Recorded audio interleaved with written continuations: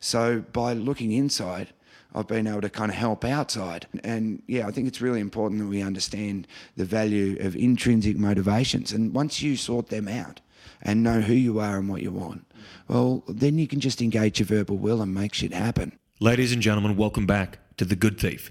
My name is Joel Jackson. I am your host, and this is our 8th week together. How bloody good is that? 8 weeks of inspiring ideas, pushing our ambition and learning from other people that we may not have had a chance to listen to otherwise. And it's all thanks to The Good Thief and the community that we're creating. To all of you who have left rates and reviews, I really appreciate it. To all of you subscribed listeners, how you going? And to all of you new listeners, hello and welcome to The Good Thief, a place where you can steal and claim ideas from great minds and remarkable individuals and put them into your everyday routines, rhythms, and practices.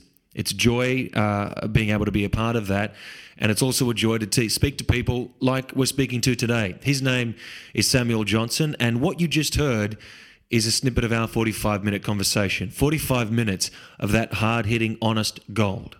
Samuel Johnson is a Medal of the Order of Australian recipient, a world record holder, Gold Logie winner, and a cancer crusader. He's a man with one of the largest hearts and broadest minds that I've ever had a chance to speak to. Sam, I'm really thankful to you, mate. I sent an email out anonymously just to the Love Your Sister website. It went straight to Sam's email, and he responded and said he'd love to talk. And their message is very simple. Don't fall into the booby trap. Be breast aware. And the organisation is here to raise money and awareness towards breast cancer and are making sure that no more lives have to be lost to this devastating cancer. Now, you may know Sam from some of his great roles that he's done on Australian TV and film in Cracker Jack, The Secret Life of Us, and a myriad of other great things, including the Molly Meldrum story, which he won the Gold Logie for, and the Silver Logie as well. He's a hyper-talented man, but indeed, he walked away from acting last year after having won the Gold Logie, and now works solely with Love Your Sister, reaching out to schools and improving awareness and recognition for cancer. Now, Sam, as much as this man is incredibly wonderful and talented, he's had some troubled times. He's had run-ins with the law and other things, and I think that's what makes this such a beautiful conversation, is because I didn't email asking him for a certain thing that we could talk about, and he didn't email back saying this is all he wanted to talk about. This is the first time that we met, and we just sat down and we talked honestly about certain things. Of course, there's 5-10 minutes of us just getting to know one another, but as soon as we click into something here, we really go for it, and we speak honestly about our own toolkit, our mental health, things that we can do to raise our own ambition, tricks that we've stolen, and things that you can do to empower yourself to own your life. Whether it be good, whether it be bad, whatever your history and whatever your past, if you want the shit that you want to do in your life to work out the way that you want it to work out, it's got to be you driving that vehicle.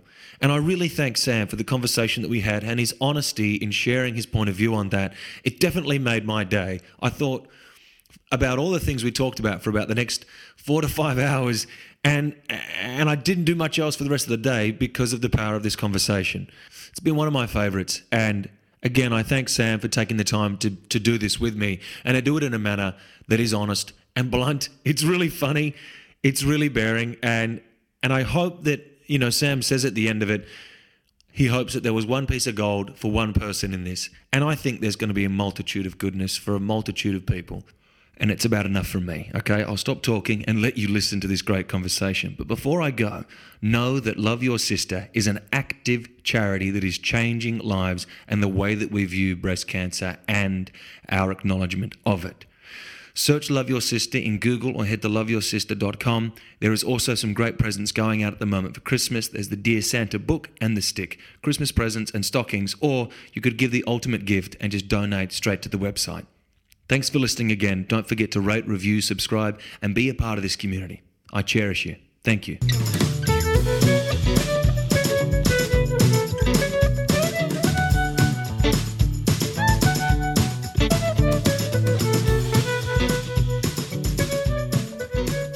All right, ladies and gentlemen, welcome back to The Good Thief here. This is our 8th episode. Thank you for sticking around. Thanks for being a part of this community. It's something that I'm really proud of, and people coming up and saying stuff on set, or, you know, we had extras on set coming up and saying thanks for the podcast, and other people emailing in from across the world. So it means the world to be starting something and be doing this. And we have a very special guest.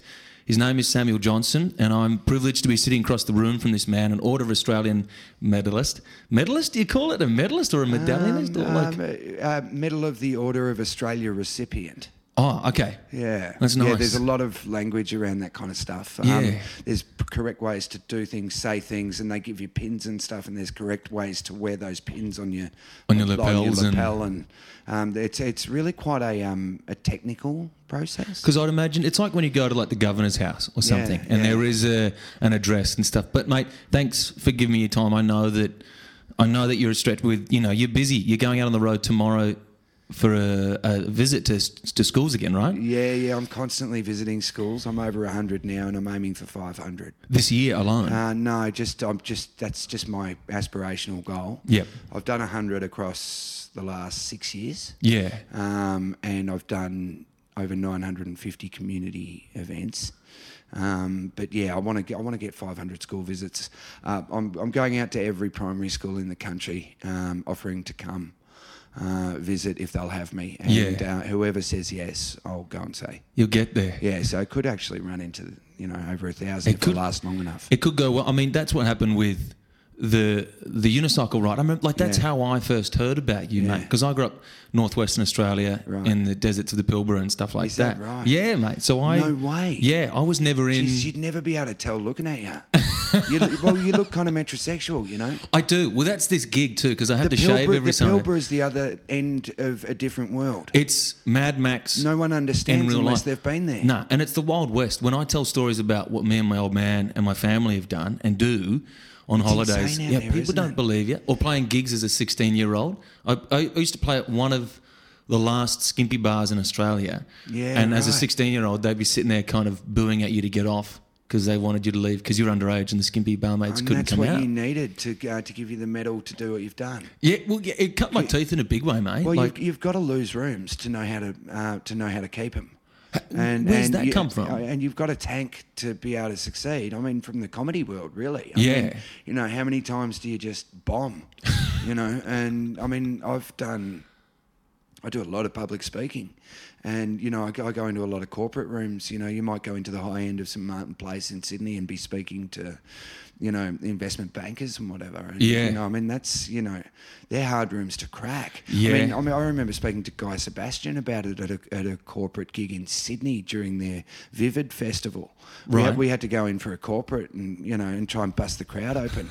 Even Guy Sebastian, who, as we know, is an absolute prolific live performer. An international... wasn't he Eurovision? Mate. For us? Oh, he's done heaps of shit, but he's so good at what he does. I watched him spend 40 minutes trying to crack a room in Sydney. Christ. And if it weren't for me and Adam Goodsey kind of taking the lead and doing a bit of a boogie, I doubt he would have cracked the room at all.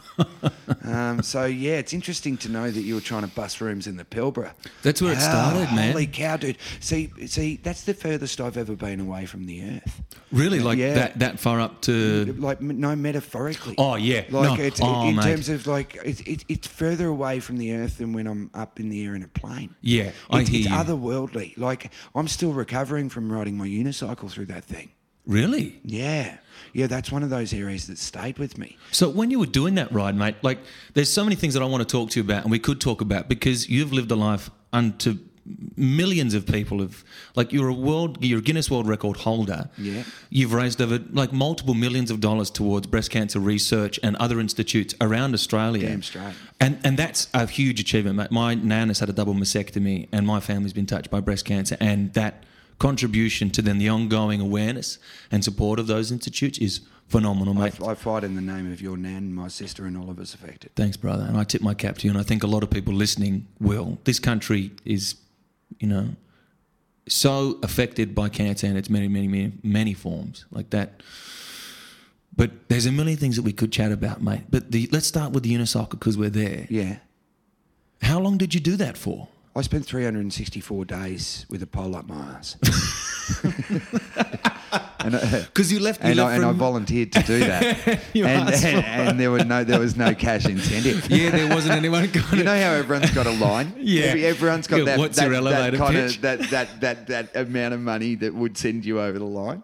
I just decided $0. I'll have a pull-up mask for a year, thank you, sir. Yeah, so about 8 to 10 hours a day. Because you left from Melbourne Federation Square. That's right. In 2013. That's right. With the goal of raising $1 million and riding up to and around 15,000 Ks right, in the name of breaking the Guinness World Record and raising money for the Garvan Medical Institute, Research Institute. Yeah. You came back a year later, 2014, 15,955,000 kilometres. Yeah. And then about, I think it was, 1,477,630. Yeah, we smashed it. So I smashed the world record by about 500-600K, and my sister wanted me to raise $1 million, and I brought it home with nearly 1.5. So we designed it to succeed. Yeah. I allowed for every possible contingency, which is why I was gone for a year. Yes. I could have done that ride in about 7 months. Yeah.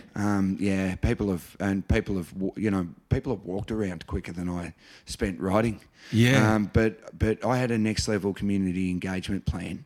I wasn't just going to rock up to a town and then be gone with all the money. Yeah. I stayed around. I saw as many people as I could, and I stuck around long enough to say thank you. Yeah.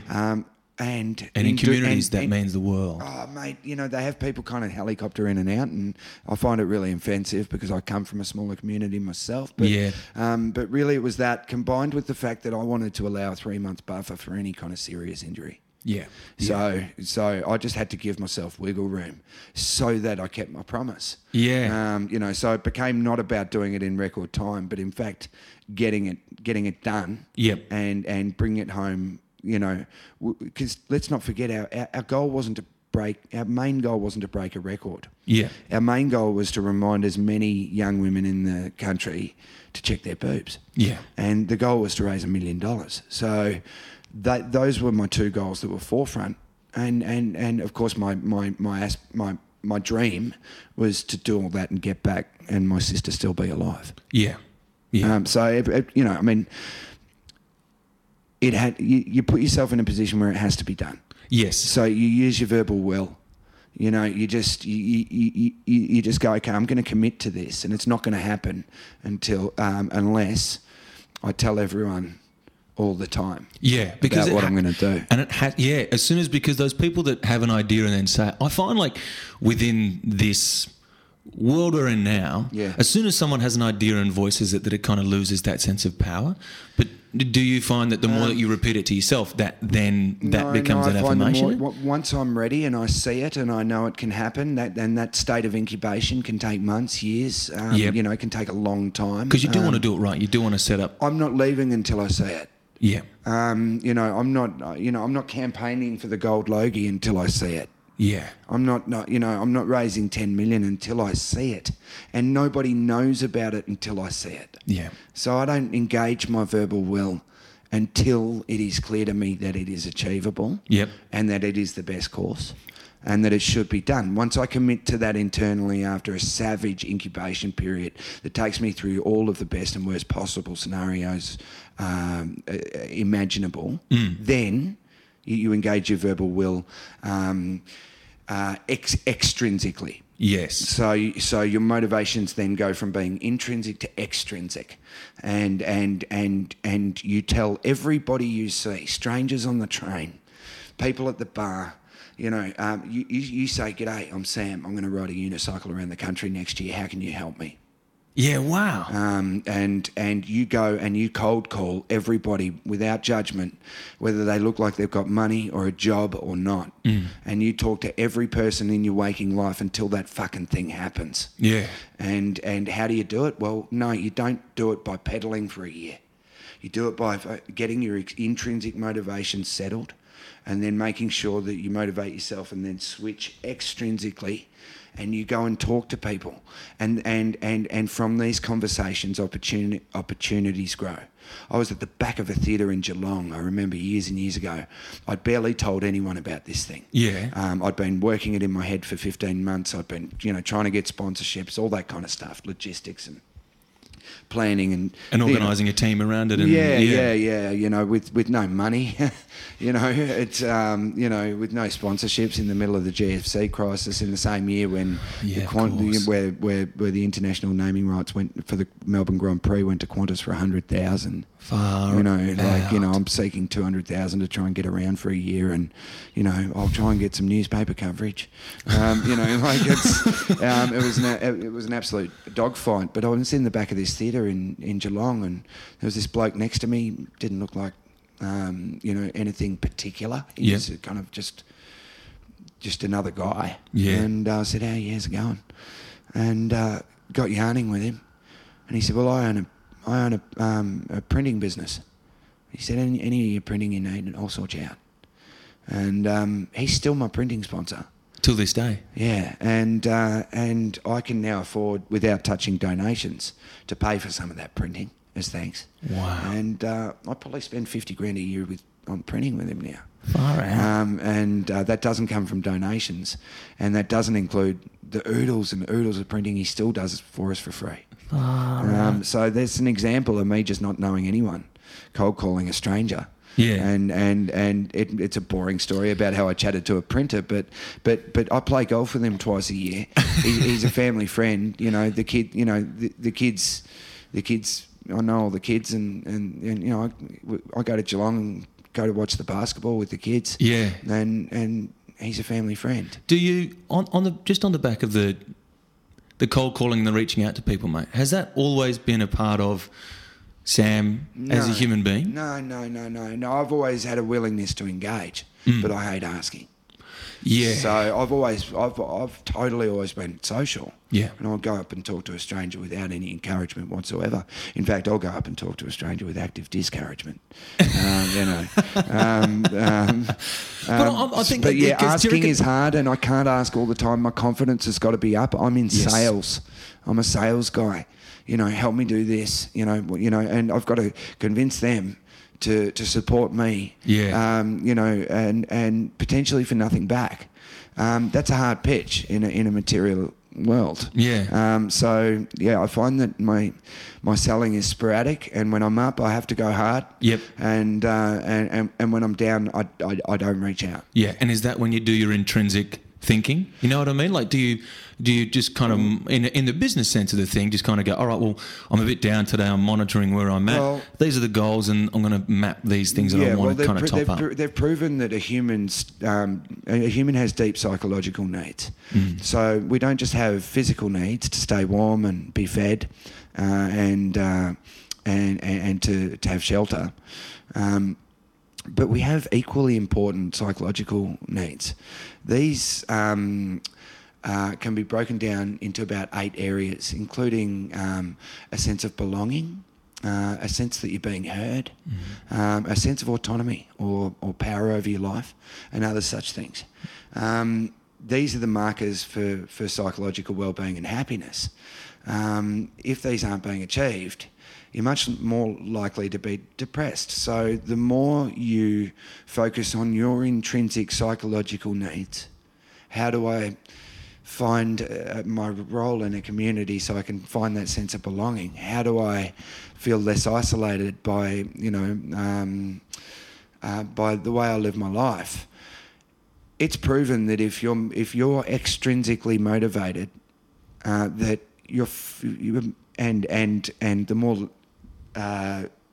the more extrinsically motivated you are, the worse it gets. You're much more likely to be depressed. Right. It's not going to give you that comfort. So if I'm playing the piano right now because I love playing the piano, then I'm going to get a joy, a sucker from that, because I'm doing something intrinsically. I'm doing it for the joy of it because I want to do it. Yeah. Now, if I'm playing that piano and I'm playing to an audience and I'm getting paid $150 and I've been doing it for 20 years and I'm really sick of it, and I'm wondering what the people in the bar are thinking of what I'm playing, or I'm sweating about the fact that they're not listening, or I'm on autopilot because I'm thinking about trying to fuck the girl at the bar in the Mini. Yeah. That's playing the piano extrinsically. And so the more you do things for others, the more you can fuck yourself up. And so this comes back down to the notion of kind of what do you do for yourself versus what do you need from others. Now, you don't need much from others, and you're not going to be disappointed by others if you've satisfied your own intrinsic motivations. So therefore, my intrinsic motivator is to give. Yeah. So it's basically, I've chosen to do something that doesn't rely on extrinsic approval. I'm not getting donations because I want people to slap me on the back and go, "You're a good fella, you turned your life around." I'm doing it because intrinsically it involves me in my community. It gives me a sense of belonging because I'm now no longer taking it from the man in showbiz. Yeah. It also gives me back my sense of autonomy and power over my life. So by looking inside, I've been able to kind of help outside. And yeah, I think it's really important that we understand the value of intrinsic motivations. And once you sort them out and know who you are and what you want, well, then you can just engage your verbal will and make shit happen. But unless you're aware of that, it's hard to realise why you've got that empty pit in your stomach. Yeah. And why you're not feeling satisfied or overjoyed, and why you only ever get excited rather than content. Why you only get kind of, kind of pumped up or wired rather than satisfied. Yeah. And it's why you get a cheap kick out of a superficial hit that not knowing that if you look intrinsically, you can find much better drugs, much better highs, and much better rewards. Yeah. So it's really, I think we're so busy trying to be someone for others that we forget the value of being ourselves. And if we're busy focused on making sure that we're not bullshitting ourselves and that we're getting ourselves right, then people will love you for that. Yeah. So really, the more you reach for the love from another, the kind of more hopeless it seems to be to me. Yep. So I think if you get your own backyard in order, and people will love you for it or not, and you won't be overly affected by that because you found something that you believe in that gives you something back. Yeah, if you can sit in your own backyard and appreciate the garden that you've built and love it, and when people come and visit, you just, you go, yeah, this is my garden. They go, that's great. Exactly. Yeah, thanks for coming. And my sister Connie died a year ago, never having felt the joy of being alone. Yeah. She had to surround herself with people constantly. She was up all night talking to people, whoever she could find on the phone. She could never be alone. And I thought about it a lot. And before or after? Oh, during, before, after. And I've wondered about it my whole life with her. I'm like, well, and I worked it out. She thinks that when it's just her, she's alone. But when you're alone, you're not. It's not that nobody's there, because you're by yourself. You're there with yourself, so you're not alone. Yeah. So it's not. It's funny how people.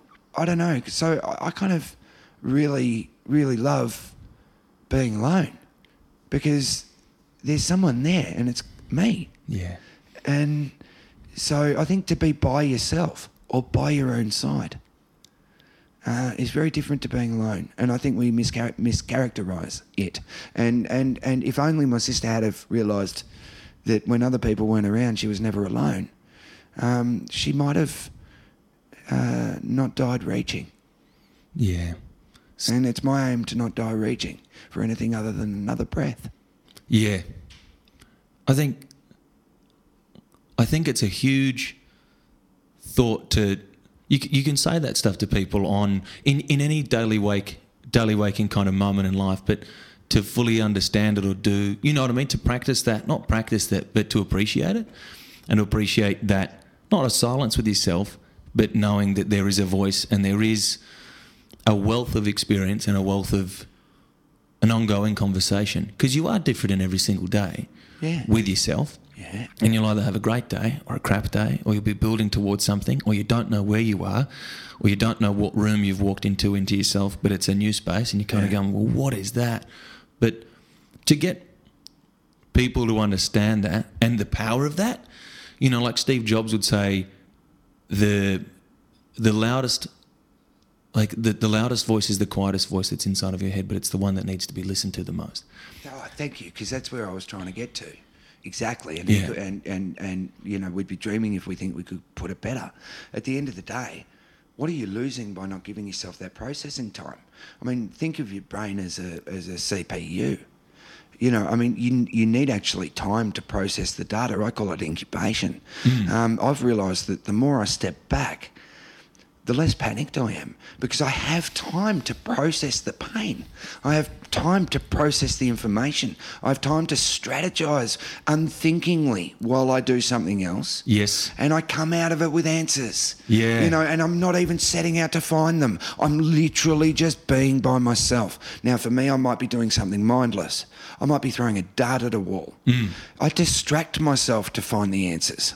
I don't search so hard through the questions only to find the answer that I'd prefer. You know, that's brilliant. You know, it's brilliant. Yeah, I mean, don't just see it as time away from others or taking a break. See it as a necessary part of your success, because how could any human be expected to do the work that they need to do on an individual level to process their role in their job, their strategy when it comes to a new campaign, you know, their approach when it comes to a new year or a different job? How are you meant to achieve any of your goals in life, whether they're physical or professional or personal, if all you're doing is telling other people about them? And if all you're doing is trying to, you know, in between all that and all of your interactions, or all you're busy trying to do is convince yourself that it's all good. Yeah, or fill it with other things. Yeah, exactly. You know, I mean, fill your time, absolutely. Yes, fill it all. Yeah, totally. But that time alone, where you're not doing anything, you're not doing it specifically, and it's gestating, it's incubating, it's processing subliminally. That's as important as going to the gym, and it's as important as your wife, who, you know, and your kids, who have a reasonable expectation of your time. Yeah. So, you know, I mean, it's, you know, people call it stuff like putting yourself first. Okay, all right, put yourself first, but when you're doing it, don't watch Netflix, right? Don't play the computer game, because that's not what I'm talking about. Yeah, and don't get on your phone. Don't get on your phone. Like, literally, you can listen to music, chuck a dart, do something that's not, that allows you this mental space to think. If I'm engaged on the PlayStation, I'm too busy thinking about my manoeuvres and my actions within the game. I think you've got to do something fairly simple. Yeah. And distract yourself with something fairly human. Some of the best. There was a great book that came out. It was called Walkers or something. I don't quote me on that, but it was all about the greatest thinkers and writers in the world and how they all took long walks. Yeah. And they just went. And then Tesla. What do you think they're doing? They're not plotting. They're just letting it sink in. And they're thinking and they're going with it, you know. And Tesla used to have naps in this beautiful old chair, right? And he'd hold two big, massive kind of ball-bearing balls in each hand, and he'd have underneath it metal trays underneath each hand, and they'd go either side of his armchair. That's brilliant. And he'd nap, right? And so Einstein was a big fucking believer in the power of naps too. And so he reckons that's where they came. Well, yeah, mate, I'm a big believer in this one. Well, he'd sleep, right? He'd sleep, and then the moment that he would nap and then let go of the balls, and that balls would wake him up from hitting the thing. Oh, that's perfect. He would write down genius. the break in the subconscious to then find the answer to where it was at. Oh, man, I got to try that. It's amazing, right? Yeah, because I fall asleep and drop shit. I know the point that he's talking about. Yeah, and you just go, you've let go of all the other conscious how heavy they were. I always thought about it. You know those heavy. You know those big truck ball bearings? Like I'm thinking about the size of a small... Not light enough to be able to contain it while asleep. Yeah. And not that you'd not heavy enough that you can't sleep without concentrating on holding it. Like tying yourself to them. I reckon ball bearings would be too heavy. I reckon if you did it with... something slightly heavier than a cricket ball, I reckon. I reckon a cricket... Slightly heavier. I reckon that'd be slightly too light. I could hold that while I was sleeping. I could hold a cricket ball while I slept. Because I find it really hard to let go of things. Yeah. And I've just started meditating for that purpose. Because I've got...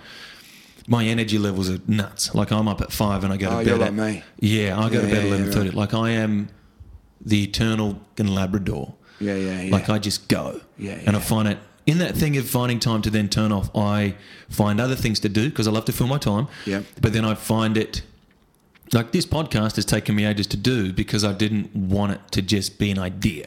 I wanted it to be that Don't purpose slap thing it that we're together, mate. taking. You'll die a quick death. No. You know? And that's the thing. So having... So everyone's in a rush. Take your time. Do it properly. Don't be a moron. Yeah, well, what's that thing about...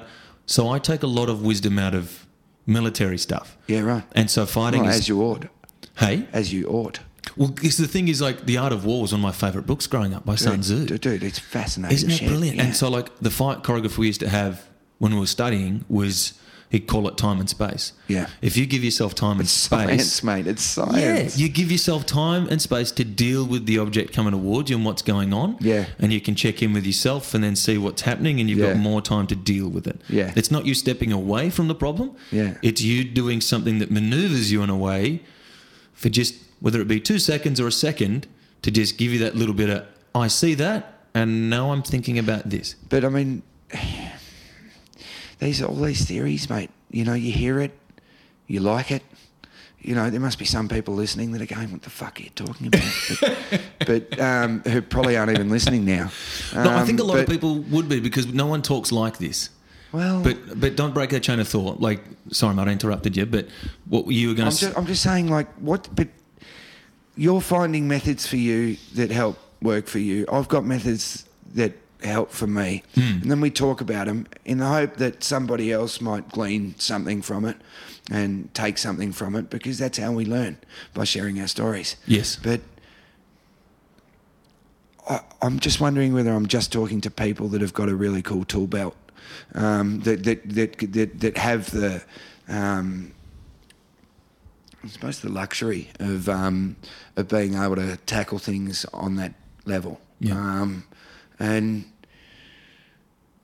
I don't know, that's what's cool about the modern world, because we've got YouTube kind of convincing us that we can be the next Elon Musk. But I wonder what the effect of it all is, because now I'm stuck in this bubble and I'm not talking to people who are just trying to fucking get through their jobs and look after their kids the best they can. I hear you, because that's like that thing. I don't want to get out of touch. I don't want to end up like my dad and end up some intellectual kind of wannabe or some elitist kind of person who can only be understood by, you know, the few people that he hangs with that speak the same kooky language. Yeah. It's like that thing of when the Democrats and the Republicans were going against, when Trump was getting into power, into the presidency, everyone's going, well, how could this be possible? All of us think the same way. And you're going, no, social media has created this echo chamber that you're all living in because you only follow and talk to these group of people. You're not reaching out and talking to the other side to understand or hear that there is a different perspective. Yeah, we've forgotten how to argue productively. Yeah, because they don't. I mean, I never debated at school or anything, and I find it. Word is that political discourse is dead too, because it can never get past that first level. You know, you used to be able to have political conversations without kind of everyone being so fixed. Yeah. You know, and you'd kind of agree to disagree, but still have the discussion. Yeah.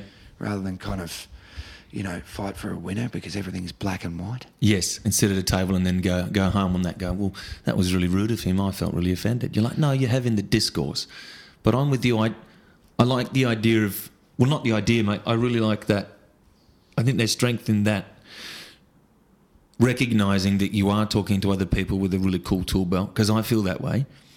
I've been given all the nunchucks and then fucking and those fucking Kill Bill swords and the fucking stars, the ninja everything stars, from Rambo, all the guns in there. I got given all the tools, mate. I got taught how to know myself. I got taught how to not bullshit myself. I got taught how to go to bed with who I am, and I got taught that there's only two things that matter: it's knowing who you are and what you want. Yep. You know, and I've kind of got all this awesome kind of stuff that my dad kind of downloaded into me, and but it still took me 40 years to find a way to make it work.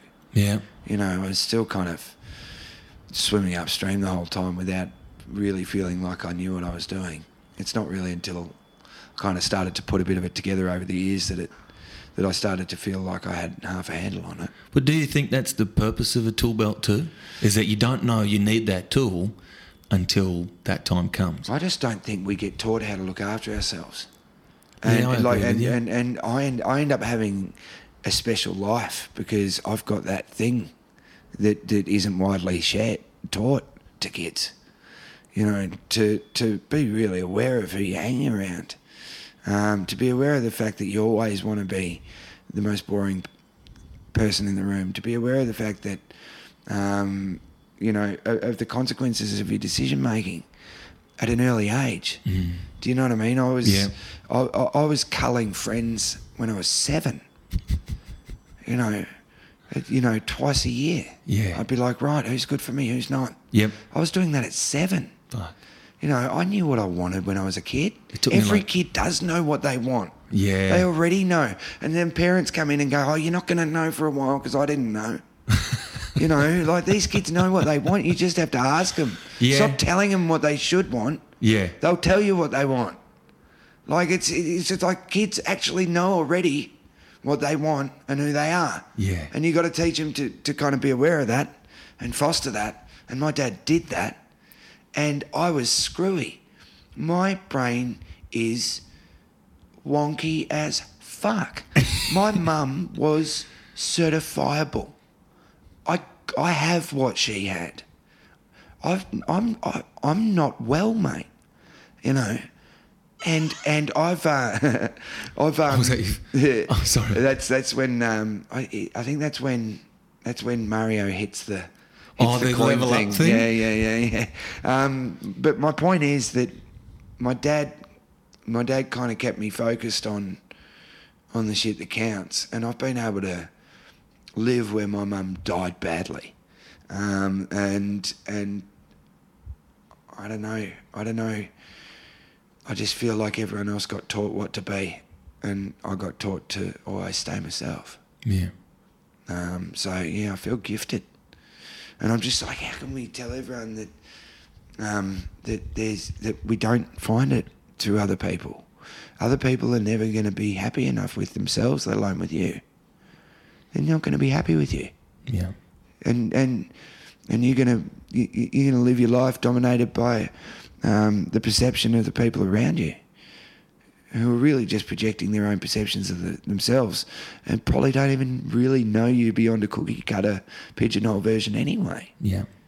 I mean, I've realised recently, I have very few people in my life, but none of them really know me. You know, I'm just another person to them.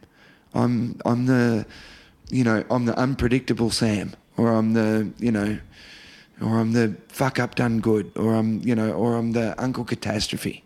Yeah. You know, only I am going to give a fuck enough to work out what it is, and nobody's going to really care about it anyway. So you might as well put some effort into it and put some effort into it. Colour that colouring book. Yeah, and and people like, you're so selfless. All this charity work you've done. Yeah, I've done it to stay healthy, because I found what I needed inside to keep me rich. Yeah. And I was blessed enough to be shown the way. Because it is that thing too, mate. Like, I remember when I got into acting, because it wasn't always what I wanted to do. What was it? What did you want to do initially? I wanted to play music, and I just wanted to... Oh, dude. Is that why the guitar's right That's there? my Cole Clark. So mate. you still play? That's my baby. I still Cole play. Clark's one of a strong Australian brand. I love it. Cole mate. Clark's, aren't they one of the... Are they Australian? They are. Aussie. Cole Clark and Maton are the two best brands, aren't they? Yeah, and that's Red Gum. That's it. It's all beautiful Australian.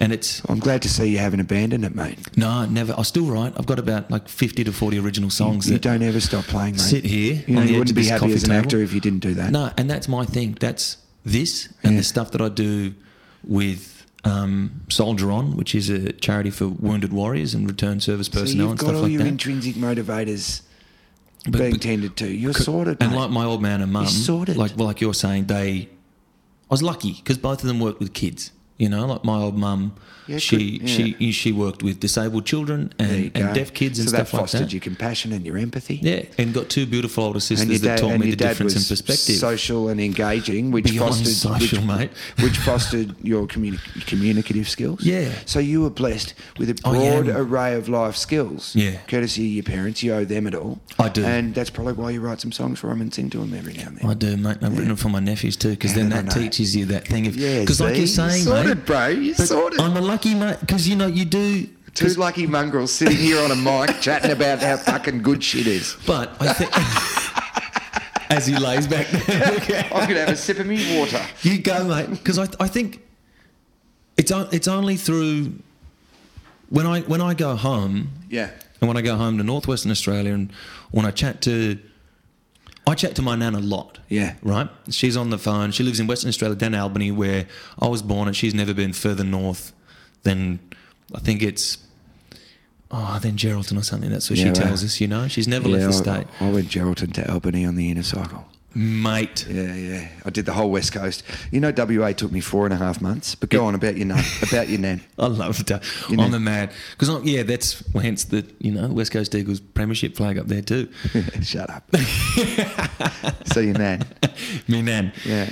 But I talk to her all the time on the phone, mate. And at least twice a week. And she's the lady that I go out to dates with. Yeah. You know what I mean? That's who I talk to. Yeah. And we'll sit and banter, and it's like being in the makeup chair at work and just having the ultimate ear to your conversations. Yeah. And she'll sit there and say stuff like, it's really, you're so lucky to have the life that you have and to be seeing the things that you've seen. And I'll talk to her about... And you are. I know, mate. And you sit and talk to her about what Melbourne looks like when the sun hits it at night, and it all just goes golden. Magic hour. The magic hour. And it's amazing out there. And that stuff to me is then, the more I talk about my stuff out loud, rather than, like you were saying before, rather than kind of sitting here on my loop pedal inside of my head. No, you'll just end up with a marriage of convenience there, mate. Totally. Yeah. But the more I say it out loud, the more I'm aware of who I am, the more I'm aware of where I've come from and how blessed I am. And I share it with other people, and I hear that stuff and go, well, what can I take from not only your struggle but your blessings that I don't necessarily have? Like some people also your shitty ideas get exposed. Your nan's there able to go, hey, go get ahead of yourself. Don't start thinking that there's more to that than, and other good people can help you regulate your levels and find your truth, because you're only ever going to be, because it's your lens, you're going to rely on those good people like your nan to provide you with your objectivity. Yeah. Because as much as you might want to kind of, pull out and do the bird's eye on your own life, it's not truly subjective. So, this is why, now I'm worrying about the people that don't have a nan, that don't have someone that's listening. Same. And it's like, we're literally gloating about how lucky we are, and we're saying why. But there's people there going, well, I don't have a special nan in the Pilbara. I didn't have a dad that bloody taught me how to not kind of invest too heavily in the fripperies of life. Do you I don't find know, I keep coming back to these people and just going, well, maybe they don't even want to. Maybe they're fine. But that's because that's their toolkit.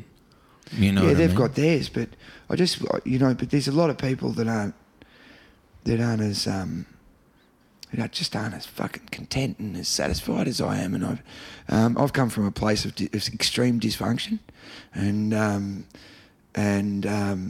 we all harbour a lot of pain. And I don't think the people who get through it necessarily harbour less pain, and I don't think the people who don't get through it necessarily are victims of kind of, too much pain. And it's not a measuring contest, but no. I don't know. I just keep I'm getting so guilty about my levels of happiness, and so kind of it's screwing me up because I've never been happy. I've never really been like this. Is this a recent thing? Yeah. Like I had to unicycle around the country to forgive myself. I was a flagellator. Like I put the whip away. Yep. Eventually, but I had to go to extreme lengths to do that. And then once I stopped telling myself I was horrible, it took 37 years to learn how to finally not even convince myself that I was not horrible, but just to stop doing it because I was tired. Yeah. And from there it kind of opened up. And I just want everyone to be able to not feel the pain, because I never knew that you could not feel it. I never knew that you could find a way through it. I never knew that you didn't have to just have that pain always. And I spent my whole life, I spent my whole life searching for ways that would help me deal with the pain, to stop me from not wanting to live. Because why does anyone kill themselves? And I've never gotten close to even wanting that, but the answer's always the same. It's the pain. Too much pain. It's not weak or gutless or evasive or unwell. It's too much pain. So given the fact that we all can harbour enough pain to tap out, we better fucking try and monitor those pain levels. And so my dad taught me, right, you don't ever think you're too good to get help. And so I got help, and I started learning tricks. I started getting aware of neurological habit loops, and I started realising that a lot of this actually isn't my fault for making the wrong decisions. A lot of it's just hardwiring, and a lot of it can be unwired. And then I started slowly picking myself apart and flagging, and then all of a sudden I'm spending less time in court and less time with the law, less time fucked up, and all of a sudden I'm starting to slowly, and this is over years and years, slowly just work towards not making those mistakes again, because they were making my pain bigger. I knew my pain was getting bigger. And then every time I made a mistake, it was so amplified. I'd hurt people without trying. And then I'd blame myself for being a bad person. And I'd forget the fact that I didn't mean it. And it wasn't my fault. Any time I've hurt someone, it's been unthinking.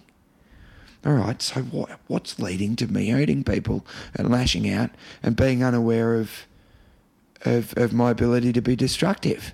And so I start breaking it down, and I'm not angry at anyone else, and I shouldn't be hurting anyone else, because my anger's with me and my pain's with me. And then slowly you just start to get really, really annoyed with yourself for doing that to yourself. And so how many people do you know are on a pain loop in terms of the pain that they cause themselves, no matter how much you might give them a compliment or tell them they're really good people? Yeah. They can't see it. And I don't know, every time I talk to you, I'm just like, man, I'm talking to you without pain. And every time we talk about these tricks that we use and everything, I'm like, yeah, but how's that going to help the people with the pain? Because when I had the pain, I didn't know that You could be without. That I could be without. I think this thing of, now we got 3 minutes because it's a 45-minute on the dot session, which I love, because it's that sweet. thing of you just go. Awesome, dude. But thank you, man, for That's all right. Before we wrap, because I know we're going to call on the dot. But I think also the more you understand, that self-recognition of pain and disappointment, or when you feel like you've betrayed the idea of yourself and hurt others, the more you see and can put the idea in your head that there is a you in every other person and see it in other people. This is why I love public transport. Yeah. Because I get on a tram or I get on a train or I get on a plane and I see myself in every fucking face. Yeah. And it's not about me being egotistical and megalomaniac. No, I don't think it is. I think it's about empathising and connecting with others, and absolutely seeing that you like them, are part of the human condition, and the sum total of the experiences that you've absorbed from the people around you. 100%. So you are them, and they are you. Yeah, it's that conditioning and connection thing of going, it wasn't always like this. It wasn't always like sitting in this beautiful apartment in Pran looking out at the whole of the Melbourne vista. She's looking sweet as. Isn't she gorgeous? But for the past 9 months before this, I was unemployed. Yeah, right. You know what I mean? Yeah, and right. I was using that guitar. Yeah. And I don't tell people this. Yeah. But I was using that guitar to pay my bills and make myself happy. Wow. Because it's all I had. Wow. And it's all I knew how to do. And that makes you, bro. And then you break through that thing of pain and going, I don't have to be sitting there bashing myself with that guitar to get this by. And you start thinking about other options, and but it's only through recognition. Yeah. And it's only through that education and awareness, and whether that comes at breaking moments or someone saying something, or you see. That's why I think that's really important about you culling friends at the age of 7. Yeah. Because you've got to be, who are you surrounding yourself with? Are you surrounding yourself with other people? It sounds so snobbish and elitist, but I'm with you, mate. But, you know, but you've got to You're surround only as yourself. good as the people around you. Yeah, and because they're going to give you new ideas, Yeah. or they're going to listen to you. They're Yeah. not just going to stand at the top of the hole and see you down at the bottom of the well and go, "Is there any water?" You need people who know more to bring you up. Yeah, and they'll be getting down there with you and Yeah. going, "Well, what have you got here in your toolkit to get out of this?" Yeah. Because I've been in a hole too. Yeah, yeah. And then you'll do the same for them 6 months, 6 years, 16 years, 60 Rainbows years' and time. puddles. That's 45 minutes. Fucking sweet. It's been good to chat. This has been the greatest chat, mate. And I know I didn't email you or ask you when we first organised this to talk about any certain thing. I didn't know what we were going to talk about. We didn't know what it was going to be. I figured we'd go with it.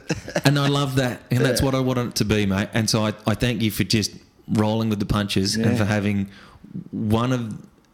Yeah, I know listening back to this, I'm going to have a lot of gold to pick through. I hope there's one good thing there for one person who's listening. Yeah, one little takeout. Thanks for having me, mate. You're a champion, mate. Thank you. Cheers.